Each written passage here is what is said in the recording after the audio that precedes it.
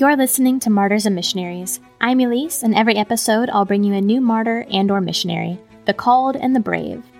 In this episode, we're going to talk about one of Christianity's earliest martyrs and the Bishop of Smyrna, Polycarp.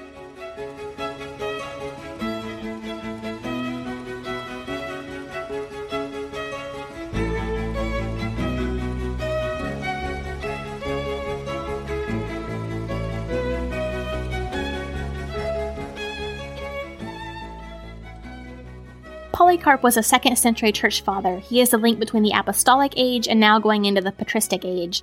A lot of times when we talk about church fathers or even reformers, we can get really hung up on their doctrine and their contribution to theology that we forget to view them as people. We kind of reduce them to a purely academic setting, and I think you really lose something there. So in this episode, we're going to cover a little bit about what was going on the doctrinal front, but I really want to focus more on how Rome viewed Christians at the time and who Polycarp was, what he was like, as much as we can know, and his impact on the early church. And when we think about Rome and the early church, we picture an ongoing, constant persecution, and that wasn't necessarily true at all times. It really varied by emperor and by province.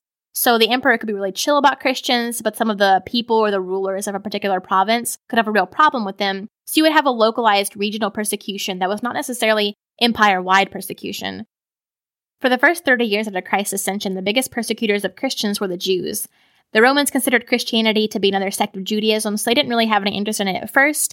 But as soon as it became a bit more well-known and was realized as a separate religion that held Christ as king, they began to think of Christians as shady at best and treasonous at worst. Romans were also very extrinsic in their worship. You had the idols, priests, altars, rites, and practices, which were very visible. Christians didn't do any of that. Their worship was spiritual and internal, not showy and flashy. And this can be a little bit surprising for us today because it definitely doesn't hold the same interpretation for us. But Romans called Christians atheists because they did not worship a pantheon of gods like the Romans did, and instead worshiped someone that the Romans considered to be a mere man, not a deity, so they considered the Christians to be atheistic. The Roman government acknowledged the emperor as the highest god and demanded that all religions include worship of him. As long as the religions included worship of the emperor, they could practice their own particular rites, whatever they wanted. They didn't really care. But Christians refused to acknowledge any king but Christ and would not offer any sacrifice to Caesar, so they were considered disloyal to the state. But in actuality, as we see in Romans 13 and through their actions, Christians were actually very loyal to the state. But they were nonconformists, they didn't look like everybody else, and they didn't act like everyone else, and so that drew a lot of negative attention to them. And there was also an economic element involved as well. Anyone who had made money off of the Roman deity worship stood to lose a great deal of profit, or even have to close shop when Christianity spread. Pliny the Younger, while he was a governor of a province in Asia Minor, wrote to Emperor Trajan that the contagion of this superstition had spread into the villages and rural areas, as well as the larger cities, to such an extent that the temples had been almost deserted and the sellers of sacrificial animals impoverished. And we can actually see that playing out in Paul's missionary journeys. Many of the idol makers were afraid of becoming destitute, so they complained about Paul and tried to get him dealt with.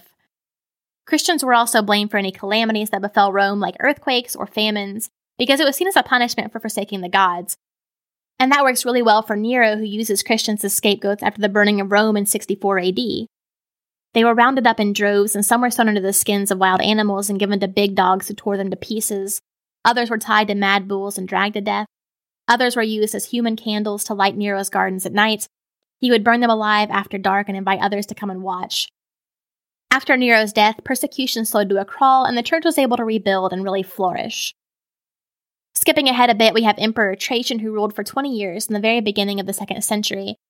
And I mentioned Pliny the Younger earlier. He wrote to Trajan about what to do with the Christians, and the two dialogued back and forth about it, and this is the policy they came up with. When someone informed upon a Christian, he brought the Christian before his tribunal and asked him if he were a Christian. If he still admitted the charge after 3 such questions, he was sentenced to death. In his answer, Trajan assured Pliny that he was following the correct procedure. No Christians were to be sought out, but if someone reported that a certain individual was a Christian, that Christian was to be punished unless he recanted and worshipped the gods of the Romans. And this became the official procedure, and the governors throughout the empire followed the rules and principles that Trajan had approved. This decree was followed for the next 2 emperors until the reign of Marcus Aurelius in the very late 2nd century. Most of the persecution that occurred before Marcus Aurelius was due to violent mobs and was not condoned by the emperor.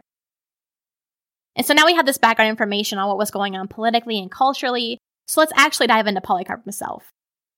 At the top of the episode, I mentioned that Polycarp is the link between the apostolic and patristic ages. He was a disciple of the Apostle John, which is, how cool would that be? He walked with many of the same people who had walked with Jesus, And Polycarp was born around 69 AD, about 30 years after Christ's ascension, and right after Nero died, so he would have grown up in the most prosperous time for the early church. Specifically, he was the bishop of Smyrna and was specially appointed by John himself. And if you remember our Asa Jennings episode, Smyrna is now present-day Izmir, where Asa led the evacuation of the refugees during the Armenian genocide. Polycarp in many ways reflected John and his character. He was gentle and noble, but he also stood very firm against heresy. Two of the biggest foes for the early church were Gnosticism and Marcionism, which is very similar to Gnosticism. Gnosticism is the idea that there is this secret knowledge you can find out if you seek it out. The God of the Old Testament is seen as lesser compared with the supreme being. Emphasis was placed on scripture and orthodoxy, but on enlightenment. They also didn't believe in sin and repentance. Marcionism was very similar in that they thought Jesus was the Savior sent by God, and Paul was his apostle, but they rejected the Hebrew Bible and the God of the Old Testament as being a lesser evil deity, whereas the God of the New Testament was seen as all-loving. A lot of the early church fathers spent a great deal of time establishing apostolic authority, establishing orthodoxy, and fighting heresy.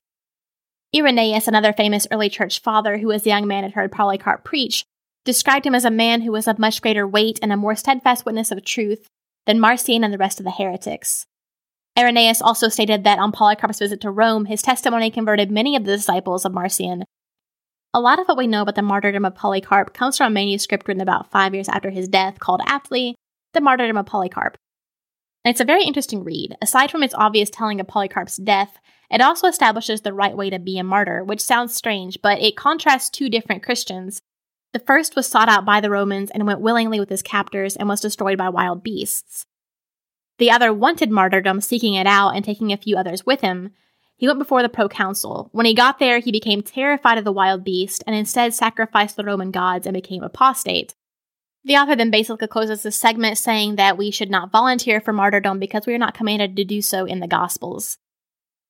We don't really know why Polycarp was arrested. It seems that the mob was incited against him, and in order to appease the mob, Roman officials went out to arrest him. At first he wanted to go willingly, but his disciples begged and pleaded with him to flee, so he did. He goes off to a farm in the country where he prays continually for the churches and Christians around the world, which was his custom. And while he's there at the farm, he has a vision of his death 3 days before he's arrested and states to those who are with him, "I must be burned alive." He hides out in another farm, but the Romans took 2 of the slaves from the previous farm and tortured them until one of them reveals where Polycarp is hiding. And he could have kept moving, but he tells his disciples that he's done, he's going to go. So when the Romans get there, armed to the teeth, they find this old man who invites them in for food. He asks them to give him time to pray before they take him, and they let him. And I like this little bit here because it gives you a good insight into his character. He knows he's going to die a horrible death, but when he sees these Romans who have been chasing him a while, they're tired and hungry, he invites them in and lets them rest. When he's ready to go, they actually feel bad about taking him because he's just an old man. When Polycarp arrives at court, he's placed at the center of a semicircle amphitheater, so in front of him is the proconsul with the Romans seated behind him and the rest of the court. Behind Polycarp are a group of Christians. They ask him if he is Polycarp. He says that he is. The proconsul then attempts to reason with him by saying, "Have respect for your old age. Swear by the fortune of Caesar. Repent and say, 'Down with the atheists.'" Polycarp stares straight ahead and waves his hand across the proconsul in the audience and says, "Away with the atheists." And I would love to see this moment, this old man so bold in the face of death. And I want to read this next bit directly from the manuscript because it's just so good. "But when the magistrate pressed him hard and said, 'Swear the oath and I will release you, revile the Christ,' Polycarp said, 86 years I have been his servant, and he has done me no wrong. How then can I blaspheme my king who saved me?" But again the magistrate persisted, saying, "Swear by the genius of Caesar." Polycarp answered, "If you suppose vainly that I will swear by the genius of Caesar, as you say, and feign that you are ignorant of who I am, hear you plainly, I am a Christian. But if you would learn the doctrine of Christianity, assign a day and give me a hearing." Then the proconsul said, "I have wild beasts here, and I will throw you to them, except you repent." But Polycarp said, "Call for them, for the repentance from better to worse is a change not permitted to us. But it is a noble thing to change from that which is improper to righteousness." Then the proconsul said to him again, "If you despise the wild beasts, I will cause you to be consumed by fire unless you repent." But Polycarp said, "You threaten that fire which burns for a season, and after a little while is quenched. For you are ignorant of the fire of the future judgment and eternal punishment, which is reserved for the ungodly. But why do you delay? Come, do what you will." Now, this part is not in the manuscript, so I'll add it myself. Polycarp is a really cool guy. This is an amazing, just this entire scene here just plays out like an epic movie moment. Like, this is the climax of the movie. This is where we've been building. And here we are at the moment we've all been waiting for. Polycarp standing defiantly before the proconsul, proclaiming the name of Christ in the face of certain death. So they take him out to the stake and are about to nail his hands, and he asks them not to, saying that God will give them the fortitude to withstand the heat. So they merely bind his hands behind him as he stares ahead. Now, according to the manuscript, his body would not burn. Instead, the fire enveloped him, and the smell, not of burning flesh, but of baked bread and spices, fills the air. The Romans realized he wouldn't burn, and they stabbed him in the heart, killing him. A vast quantity of blood came forth, so much so that it extinguished the fire. And that is according to the manuscript.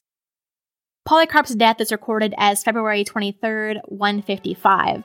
His body was burned again, and his bones were collected by his church to be buried.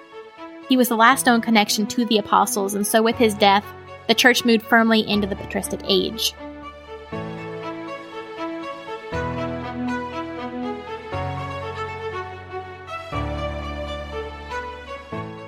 Polycarp is such an inspiring guy. Like, I think we all have lists of people we want to meet in heaven one day, and Polycarp is definitely on that list for me. And as we continue on with this podcast, that list just keeps growing. I would love to hear some of the people on your list, so feel free to reach out and let me know. I want to hear. I like this kind of stuff. Like, who are your heroes of the faith? And if you enjoyed this episode, please make sure you tell a friend, the cashier, that person next to you in line, and whomever else you meet. As always, thanks for listening to Martyrs and Missionaries. I'm Elise.